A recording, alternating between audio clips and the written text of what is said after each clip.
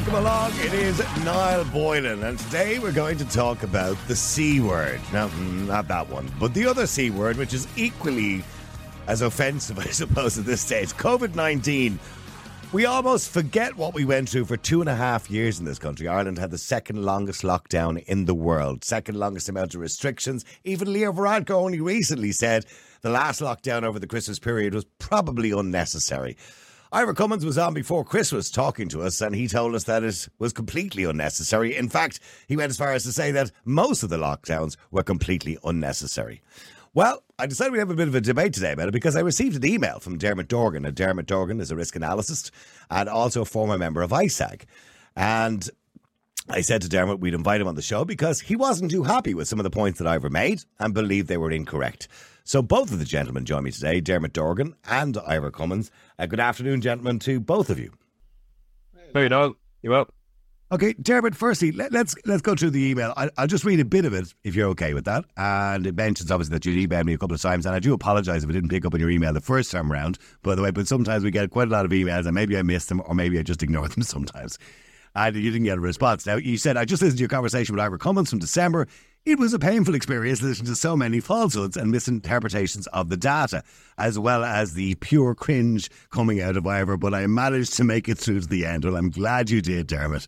And Ivor, I'm sure, is delighted with that. But okay, so Dermot, what in fact were the problems you had with what Ivor said? We talked about the fact that Ivor made the point that he didn't believe the lockdowns were necessary. He believed that within a 3-month period, we had the data we needed to understand exactly the mortality rate when it came to COVID-19, and we completely overreacted and protected the wrong group of people. So what was the point that you made, or what was the point that you believed he misinterpreted? I think it's hard to take each point one by one, and we'd be here all day if I did. I think I'd like to give my perspective, which is that we had 20 years to prepare for this. We had many warnings from experts, from professionals, from Mother Nature herself, between the first H5N1 case in humans in 97, SARS, MERS, the swine flu, Zika. We had all of these warnings, and each one was an opportunity for us to learn. And of course, we didn't do that. We did nothing at all. We wrote some papers, and we went to conferences, we shook hands for the photos and all that kind of stuff. But actually, none of the work was done. So when COVID came along in the 1st of January 2020, we were completely unprepared. And as the old saying goes, we don't rise to the level of our expectations, we fall to the level of our training. And we had nothing in place. And rather than reacting with any kind of competence, we basically sat around and did nothing. And the policymakers did nothing. The experts failed to provide expert warnings. Oh, we did do something, didn't we? We closed down the whole country is what we did, essentially. In March. Right, January and February, we had all that time in the world. There was warnings everywhere, but we weren't paying attention to them. We weren't listening. We were just thought, oh, that's just one of those things that happens over there. It'll never go over here, But it did, and we were completely unprepared. So that period of January and February, there was a lot happening around the world. None of it was being reported in the Irish media, but there was a lot going on. There was a lot we could have learned from. But instead, we just sat around navel gazing, doing the usual thing, looking to the EU for advice. Are the EU going to do anything? EU weren't doing anything, so Fine Gael weren't going to do anything. And in that void of, it was kind of in the absence of a plan, we ended up, by the time we got to March, things had gotten out of hand. We didn't really know where we were. We hadn't done much testing. We had very little data to work from.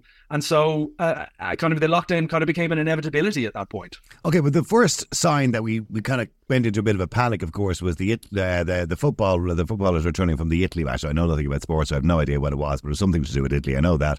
And of course, the problems they had in Italy. And the problems they had in Italy was probably an overreaction to some degree because they were putting everybody into hospital and ignoring older people who were really greatly at risk in the northern region of Italy.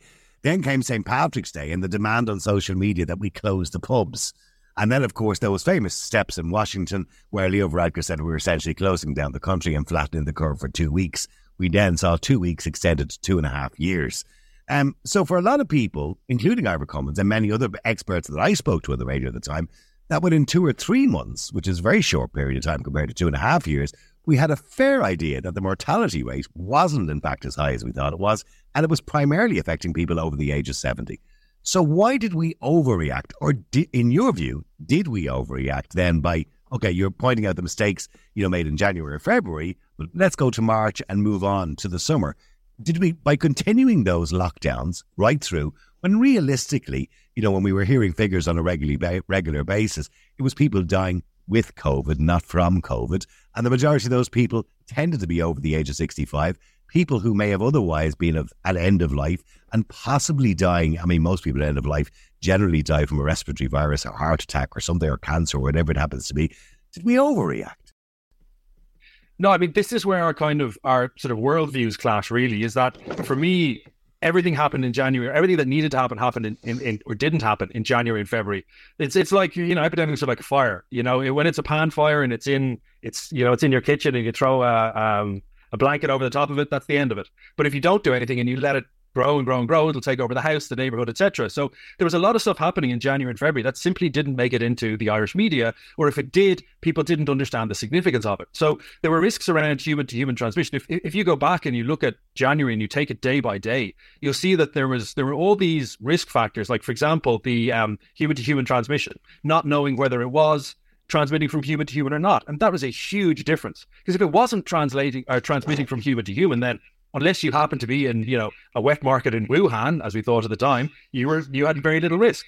However, it turned out it was human-to-human transmission, in which case everybody in the world was at risk, because it can travel from one side of the world to the other in under 48 hours. So that was a really significant issue and a really significant debate, and the WHO got it wrong, and they delayed, and they cost us another few weeks of reaction time.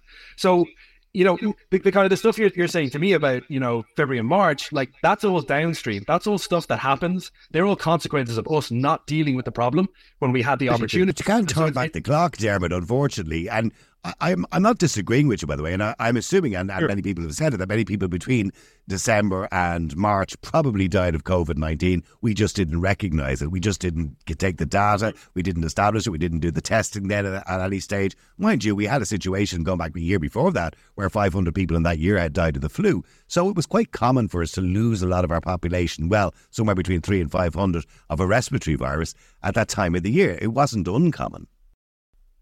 It is. I mean, again, it comes back to the preparation. If we had been preparing over the last 20 years, if we had put the systems in place, particularly with respect to things like surveillance, we would have picked that up a lot sooner. I spoke to someone who worked in infectious disease in a hospital, and she said to me that, there were people dying in Ireland in December of flu-like symptoms. They didn't know what it was.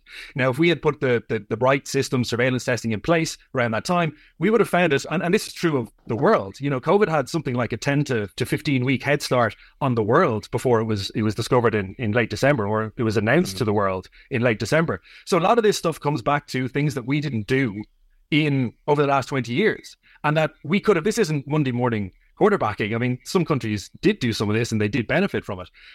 But all of the problems that you're kind of raising there about not being able to see it, we had the chance to put the systems in place and we didn't do it. And so if we're going to have this conversation, or we're going to have a conversation in the future about what we do next time and how we do better and what we learn from this, that's a huge area that we need to discuss and that we need to understand. Because the sooner we find these things, an exponential variable is exponential on the way down too.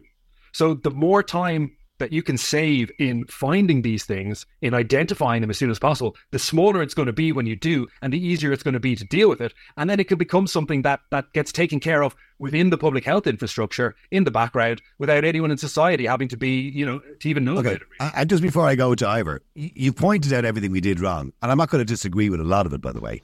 You've pointed out what we did wrong, but we went wrong. And that's the bottom line. So then, as a member or former member of ISAG at the time, who were calling for the kind of zero COVID throughout the whole thing, well, certainly towards the latter half of it anyway. I mean, realistically, at that point, even though, as you pointed out already, we should have identified it earlier, we should have been able to tackle it earlier, we should have been able to not put older people from hospitals back into nursing homes, we should have recognised all of that and those mistakes, and now hopefully will come out some sort of COVID inquiry, although nobody's ever going to get the blame for it. I mean, the lockdowns going forward then, do you believe they should have lasted 2 years? Yeah, again, I mean, the way I see it is just lockdown was the only button that Tony Holohan knew how to press, and he just kept pressing it over and over again. That's basically. So at least you agree with Ivor on that point. That was completely unnecessary. I mean, if you thought ISAG were annoying to have to listen to in the media, they were annoying. Well, imagine what it was like being in those meetings when you're just getting ignored over and over again. What I would say is, there was a lot of stuff around that time that, obviously my perspective is we nip it in the bud. You don't have to deal with these downstream problems. But if we do go to, say, the end of June, when that the lockdown was being lifted. They lifted it without any kind of a plan at all. And so it just became inevitable that we would go back to lockdowns because, as I said, that was the only button they knew how to press. And it was the easiest thing for the government to do, or for NEFIT to do, because all the burden was borne by the people. They didn't have to do anything. The Gardaí had to enforce it as well. But really, if, they didn't have to do anything, and if it went wrong, then they could just blame the people, So it was lockdown filled the void. In place of intelligence and research and analysis, whatever conclusions you come to there, lockdown just kind of filled the void. I have my own ideas about what we could have done at that time, and to be fair, like, there were bits of the Great Barrington Declaration that probably would have been better for me. I mean, I was in my 30s, so it would have worked out all right. I interviewed them on the radio at the time. I was actually one of the only ones that actually interviewed them on the radio at the time. I think everybody else is afraid to do it. Let me just go to Ivor Cummins.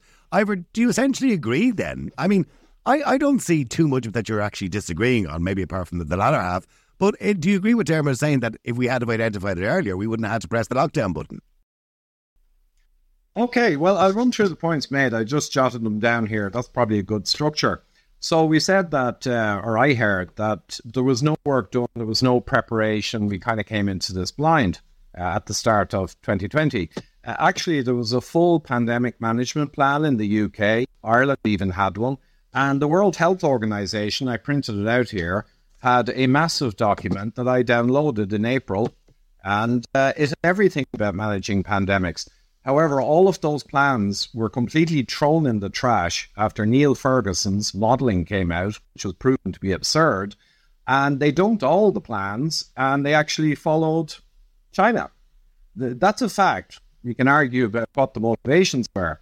So actually, there were loads of plans, but nothing was done about them. They were thrown in the trash, and they followed China. We were seeing videos. I mean, I, even as a presenter, was getting WhatsApp messages with people falling dead on the street in China. So, I mean, I was looking at the same thing. I'm assuming Leo Varadkar was looking at, and Simon Harris at the time, as Minister for Health, was looking at, and going, Jesus, this is bad. Yeah, but remember, the New York Times covered that China had around 20,000 Twitter bots out trying to drive Italy into lockdown. So there's a lot of shenanigans coming from China, as you might expect. They have their own motivations. But Diamond Princess, this is the key point on that one. Diamond Princess in February 2020, and Professor Michael Levitt, Nobel Prize winner in mathematical modelling, etc., perfectly placed, raised this. And I saw the same thing, not to compare myself to him, but my wife asked me in early March, should we get masks? And I said, why? And she said, well, this COVID thing. And I said, no, it's going to have a severe flu impact, and it'll be the elderly. Because Diamond Princess, at 3,700 people, there was mega spread, arguably maximum spread, on a ship with shared air conditioning, no measures. They got around 25% positivity. That's just in PCR. You're going to have a lot more that doesn't come up in the test. And they basically had a few people in their late 70s and late 80s died in the following weeks. And no one of the 2,600 crew that were not aged were affected at all.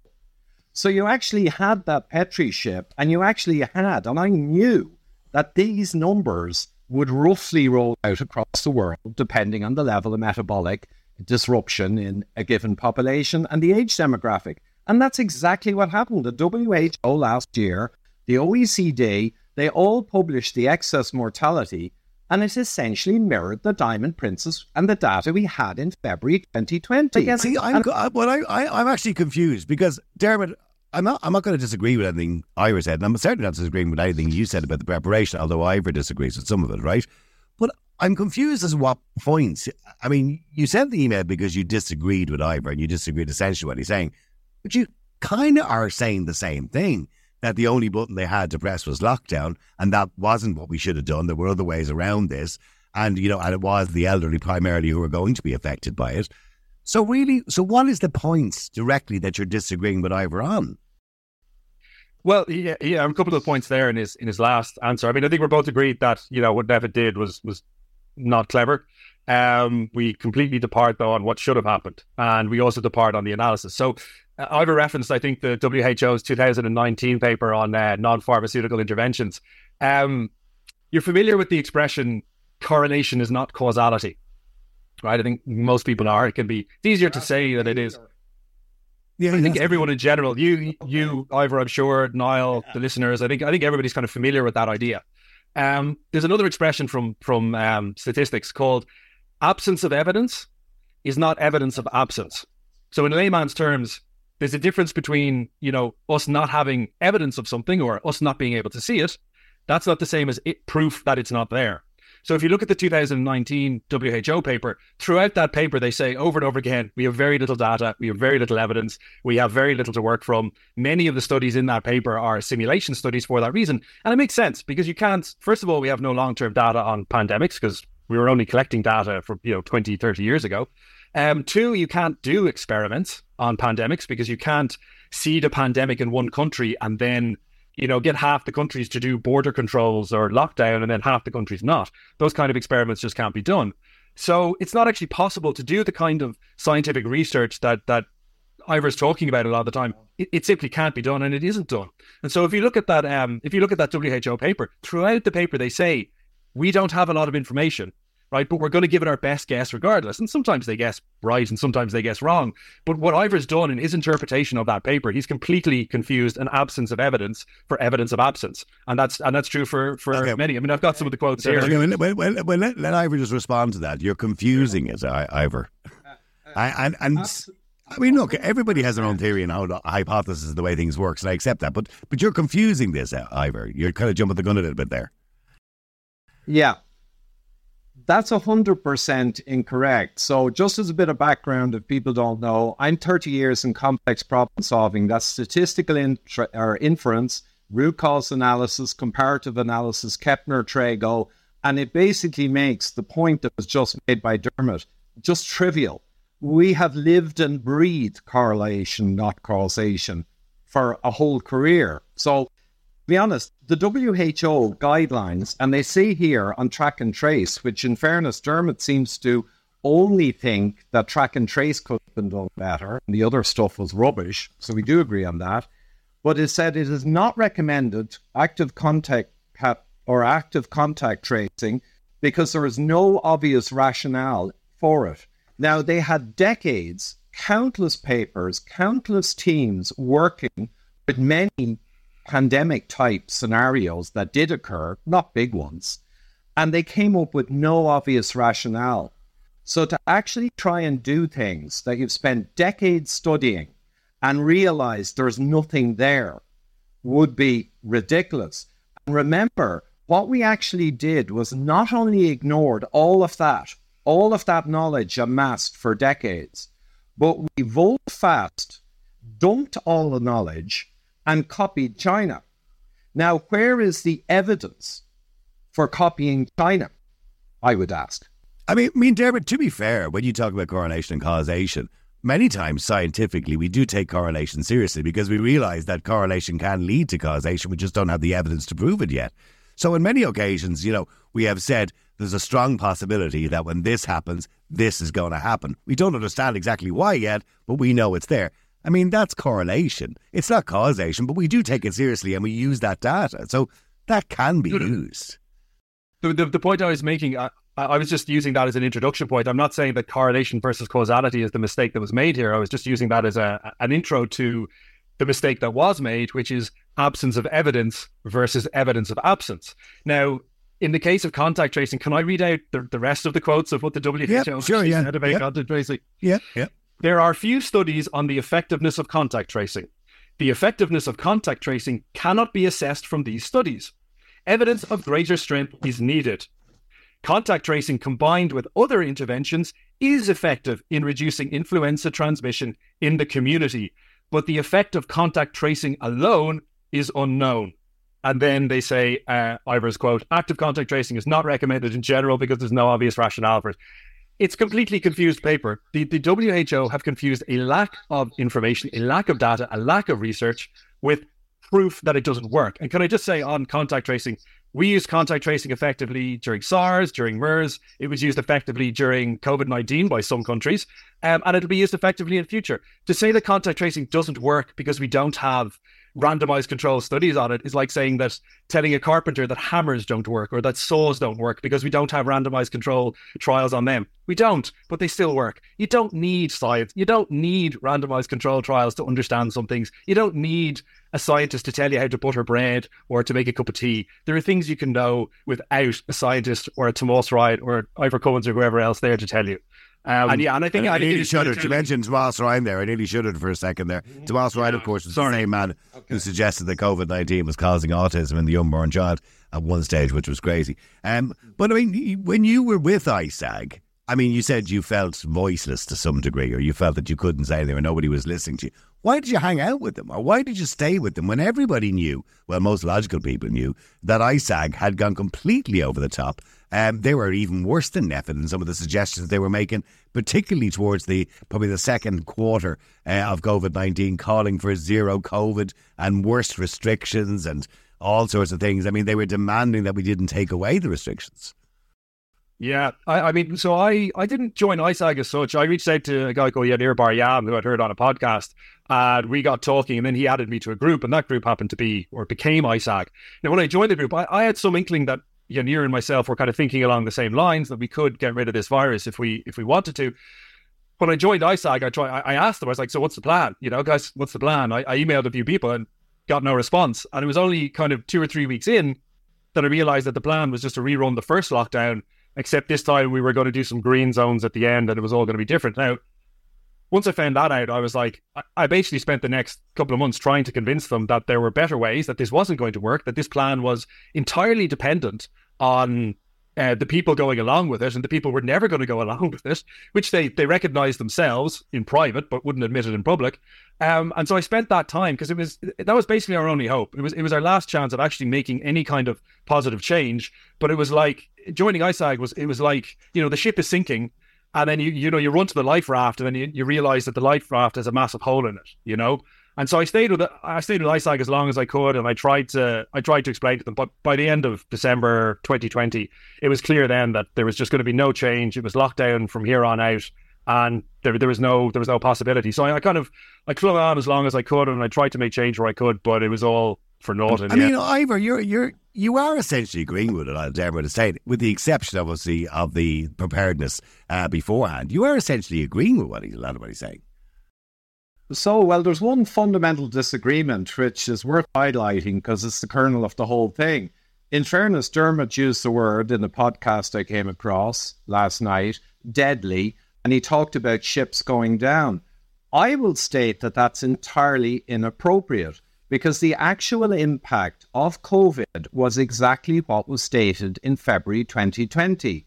It was overwhelmingly an elderly person's disease, sad though that is, and it was, as a doctor in UK repeatedly said during 2020 on BBC and everywhere, it was within the envelope of a severe flu impact. So to call it deadly and ships going down is blatantly against the reality, and all the data's in now. It was a severe flu impact. Sweden had an impact in the pandemic year of 0.05% excess mortality, overwhelmingly the elderly, with no lockdowns and no masks. Even the UK, which was hard hit with an elderly demographic and severe metabolic health issues, I might add, they were 0.11. We cannot talk about ships going down or deadly because it's patently untrue by any reasonable person's definition. And I'll just add one other thing. The WHO, in collusion with pharma in Geneva in 2009 during swine flu, they sat down and they agreed to remove severity clause from the pandemic definition. So when people ask me, was there a pandemic or are you a denier? Because some people deny it totally, which is funny. I say there was no pandemic by any sane person's definition of that word. So that's the most important thing for people to understand, you know. Now, just on the contact tracing, though, I would say, and people should read the book by Dr. Edgar Hope Simpson. Are you familiar with them, Dermot? No. Okay. Dr. Edgar Hope Simpson spent 50 years studying, and he wrote a book, The Transmission of Epidemic Influenza, and coronavirus is the same transmission dynamics. And he noted that there was a huge enigma, that the transmission of influenza did not follow a measles-like simple transmission model. Therefore, you could never be successful in trying to track and trace it. It can spring up all over the world simultaneously on single latitudes, even before air travel. So there's huge science, which is well worth getting into, on the transmission dynamics. And I might say another thing, that he called out a hugely important point. Influenza has no serial interval. Now, I'm going to make this simple. A serial interval is if you have measles and go into a house, 4.6 or 5.8 days later, the serial interval, a few people will get sick with measles because there's a direct transmission model. But he showed the data that influenza does not have that. And interestingly, in our own house... Is that not what we went on with? Do you remember the famous OR number that we all became educated? We all became scientists over the space of 2 years. Because that is mathematics applied on underlying physics which do not properly exist. And that's where if you only focus on numbers and OR numbers and epidemic models, which largely model what happens, they're missing the underlying physics of the profound nature of influenza transmission. So in my own family, I got to live out Hope Simpson's prediction and his data because my daughter got sick in February, I think, 2022. And I said, let's watch. So we were all sitting watching a movie with her. And we all sat together because, quite frankly, we wanted a COVID cert, from PCR positive. And we couldn't catch it. And 2 weeks later, my son got it. And over the next 10 weeks, we all, in our time, according to profound physics, we all caught it over 10 weeks. And it was just a demonstration. So this whole idea you can track and trace, the WHO are incredibly incompetent. And yes, they hedged by saying they didn't have data, but it's no excuse because they had plenty of data to come to a conclusion, and they did. And then they ignored that conclusion based on politics, and they all looked to China. And I'm going to make that point again. That's important. Dermot, just in relation to you, according to your misgivings at the start, that we weren't prepared for it. But I want to ask you, knowing that we weren't prepared, according to what you're saying and your theory on it, and we went into it, let's take, for example, before Christmas in the first year, which is, I'm losing track of time actually at this stage, I don't even know when COVID was now, 2020, and before Christmas 2020, what would you have done if you were Leo Varadkar or Micheál Martin or whoever happened to be Taoiseach at that particular moment in time? What would you have done? Would you have just said, okay, there's nothing we can do about this, let's just protect the vulnerable, tell the elderly to be careful, etc., etc.? Where do you stand on masks, for example? Did you ever believe they were the right thing to do? Because according to the most recent published studies on these, masks and lockdowns, and they studied various countries around the world, made little or no difference whatsoever. Sure, even the HSE admitted at the start that masks made no difference. Even Luke O'Neill at the start on the Late Late Show said that we were watching too many horror movies if we even thought we should wear masks. And then all of a sudden, it was wear masks. So where do you stand on masks, firstly? And secondly, what would you have done at that point? Would you just have opened the doors and said, listen, we just need to deal with it? Yeah, it's on masks. Well, I mean, my preferred policy on masks is very simple. Every country should have a national medical stockpile of, PPE, multi-purpose medicines, vaccines, etc., and masks, high quality masks. And at the slightest hint of trouble, you distribute the masks to GPs, clinics, pharmacies, health facilities, etc. If you want a mask, there's a mask there for you. If you don't want a mask, don't wear a mask. At the end of the day, whatever your pandemic strategy is or your epidemic strategy, it's not going to rise and fall on whether people wear masks or not. And overall, mask mandates are probably do more harm than good, I would say. However, on the function of the mask, again, we come back to people's. I suppose there's 2 points here. One is that if the science was settled on masks, then it would be settled. The science is settled, for example, on gravity. If you pick up a pen and let it go, it's going to fall to the ground. We all know that. The science is not settled on most of the stuff to do with COVID-19 and was there not studies done on masks previous to COVID-19 in American hospitals when they were doing their studies in relation to influenza, where they got staff in the hospitals to wear them when they noticed there was absolutely no difference, apart from obviously staff that were working doing operations and everything, because that's to do with droplets more so than viruses, that made little or no difference whatsoever. There were studies done for years before that. Gold standard studies.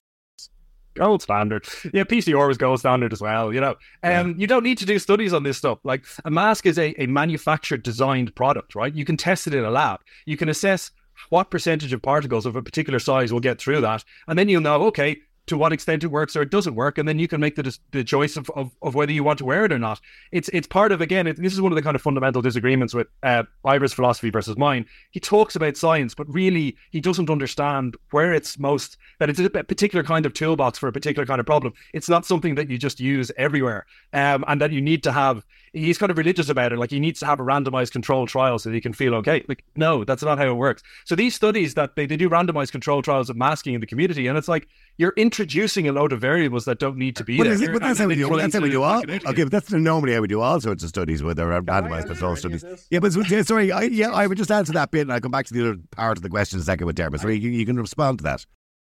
I must say I'm impressed. This is astonishing. Like I said, 30 years. Going way beyond the sound bites, in fairness, Dermot, you're mentioning. The mechanistic studies, because that's what we call them, because we do RCT, we do design of experiments, we do mechanistic studies, which are the mass ones in the lab, and we do associational and comparative analysis, and I could go on all day. We do that in every complex problem that we manage, right?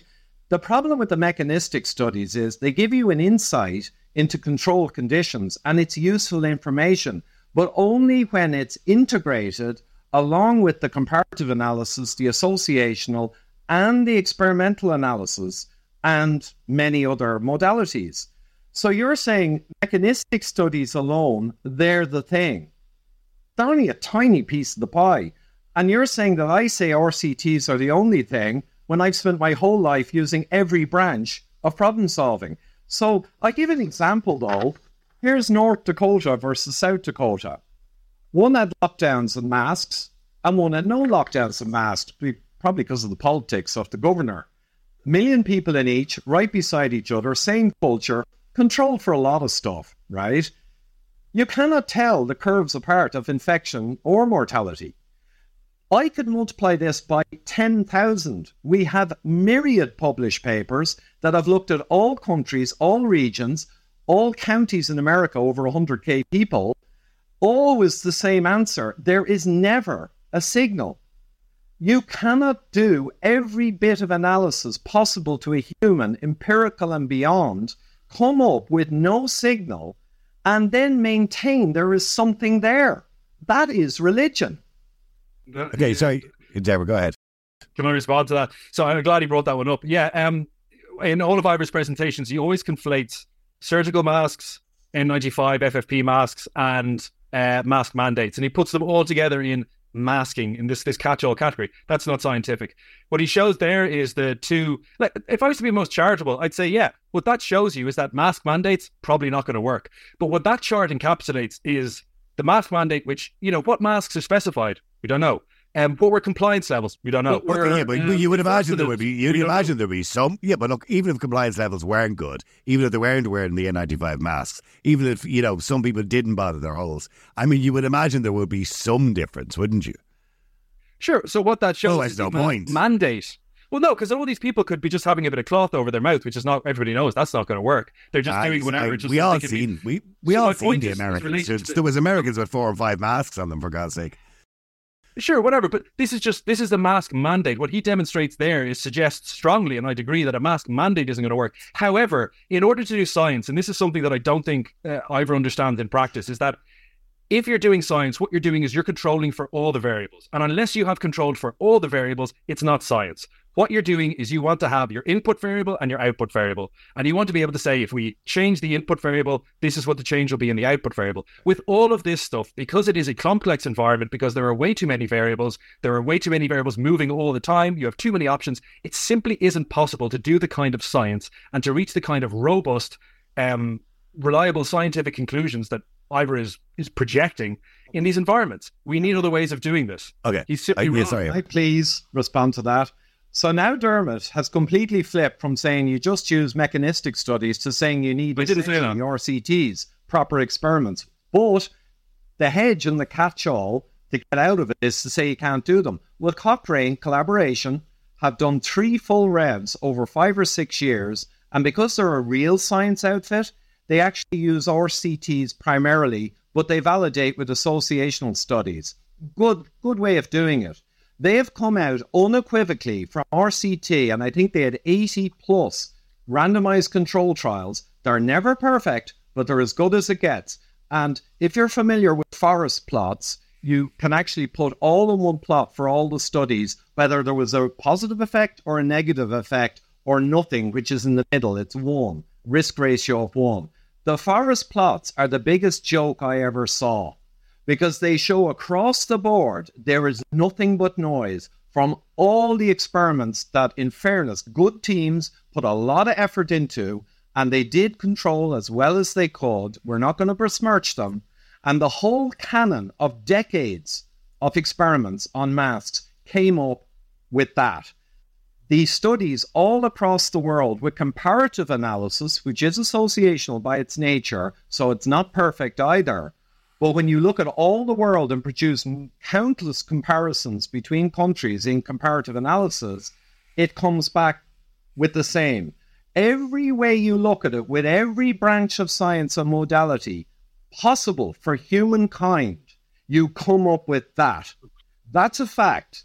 And anyone who wants to still say there's something there, that's religion. Okay, so okay, we don't have too much time. So what I want you both to do, if you can give me a final analysis, Dermot, first, on where you believe, well, apart from obviously we know you believe we went wrong in the preparedness at the very start of it, but where you believe, even though we made a mistake at the start, according to your recollections, what we should have done. Should we have just, in the summer, or not even from the very, very start, should we have just turned around and said, let's just run with this? Unfortunately, some people will die, just like, we do it every year with influenza, for example, where 400 to 500 people would die on a regular basis. Was it just a case of we should have just ran with it?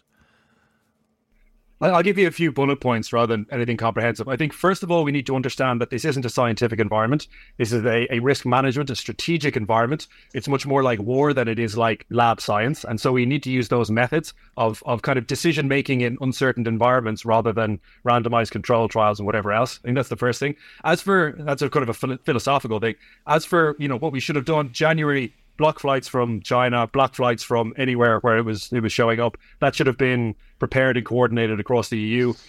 We should have ramped up our testing capacity so that we could have done loads of testing in January and February, found out where it was. Testing helps to reduce transmission as well.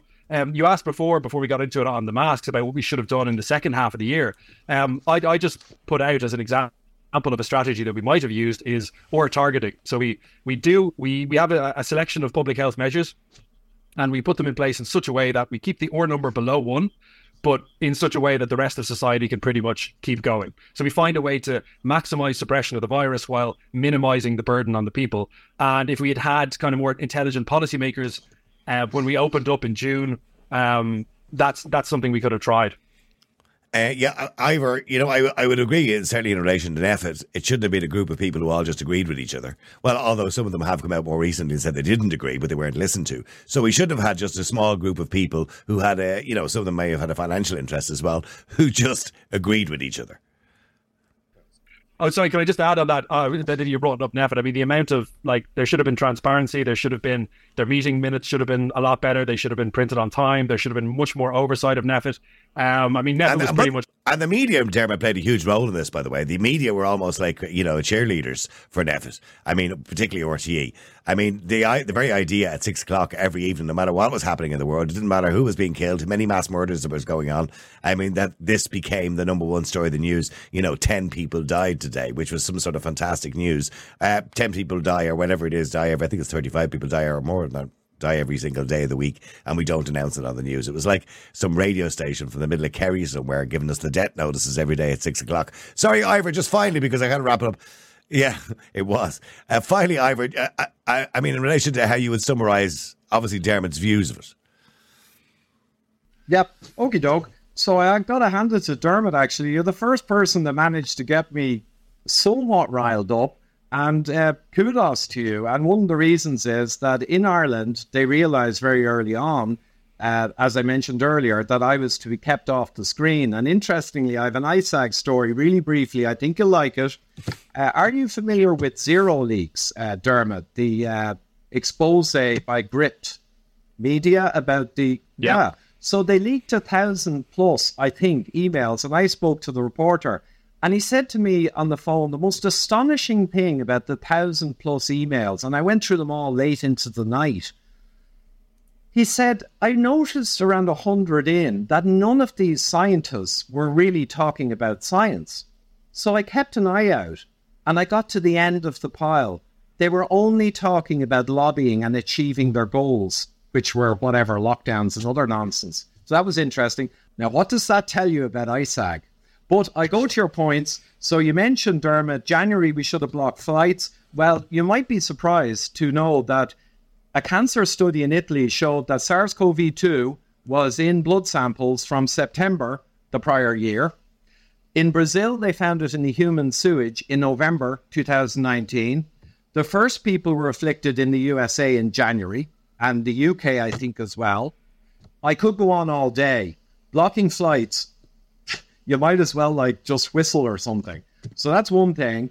The testing we could have done more of.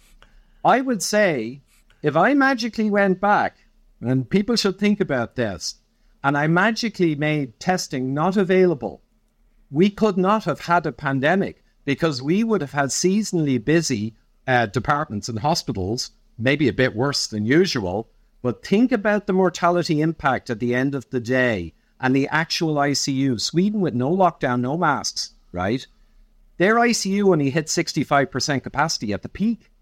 So if we had no testing, theoretically, or in reality, in a sense, we would have had no pandemic. And we could have saved that 10 trillion we gave to the richest people on our planet and took from working class and poor people. Well, at least Jared is nodding when you're saying that. Yeah, but remember... No, I'm not, because it's classic. Hey, Jared, if we just stick our heads in the sand, there's no problem. No. If we just pretend there's no problem. Yeah, but hang on, both of you. I remember when the numbers started dropping down and people were going, oh, it looks like they might lift the lockdowns, the numbers are starting dropping down.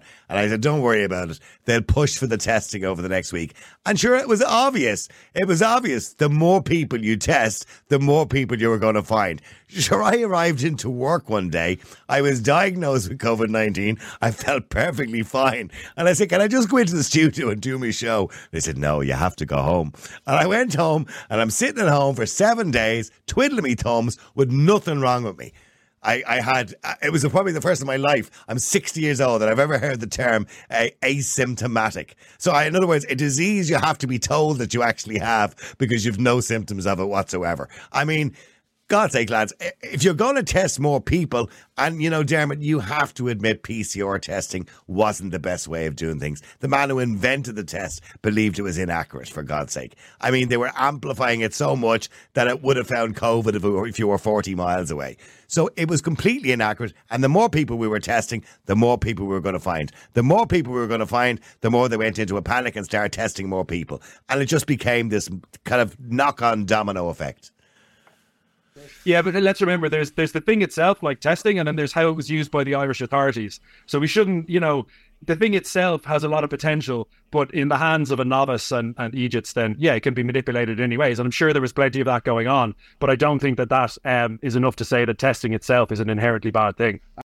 And I might add, I kind of agree in one sense, but I'd add testing in the hands of the people who managed to keep driving this kind of mass formation psychosis for so long.